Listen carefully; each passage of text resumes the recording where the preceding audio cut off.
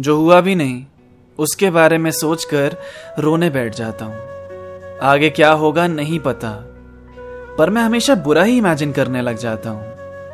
शायद ओवरथिंकिंग की बीमारी है मुझे, जो बस में है ही नहीं मेरे, मैं उसको नहीं बदल सकता।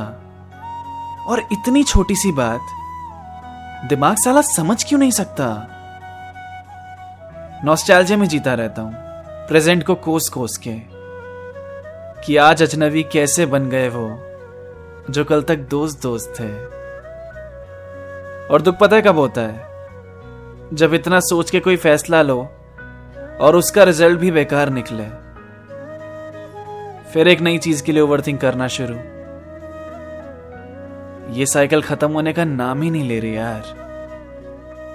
मेरा YouTube चैनल भी है, उसको भी सब्सक्राइब कर दो, राइम अटैक्स। और मुझसे इंस्टाग्राम पे कनेक्ट हो जाओ @Abhash19।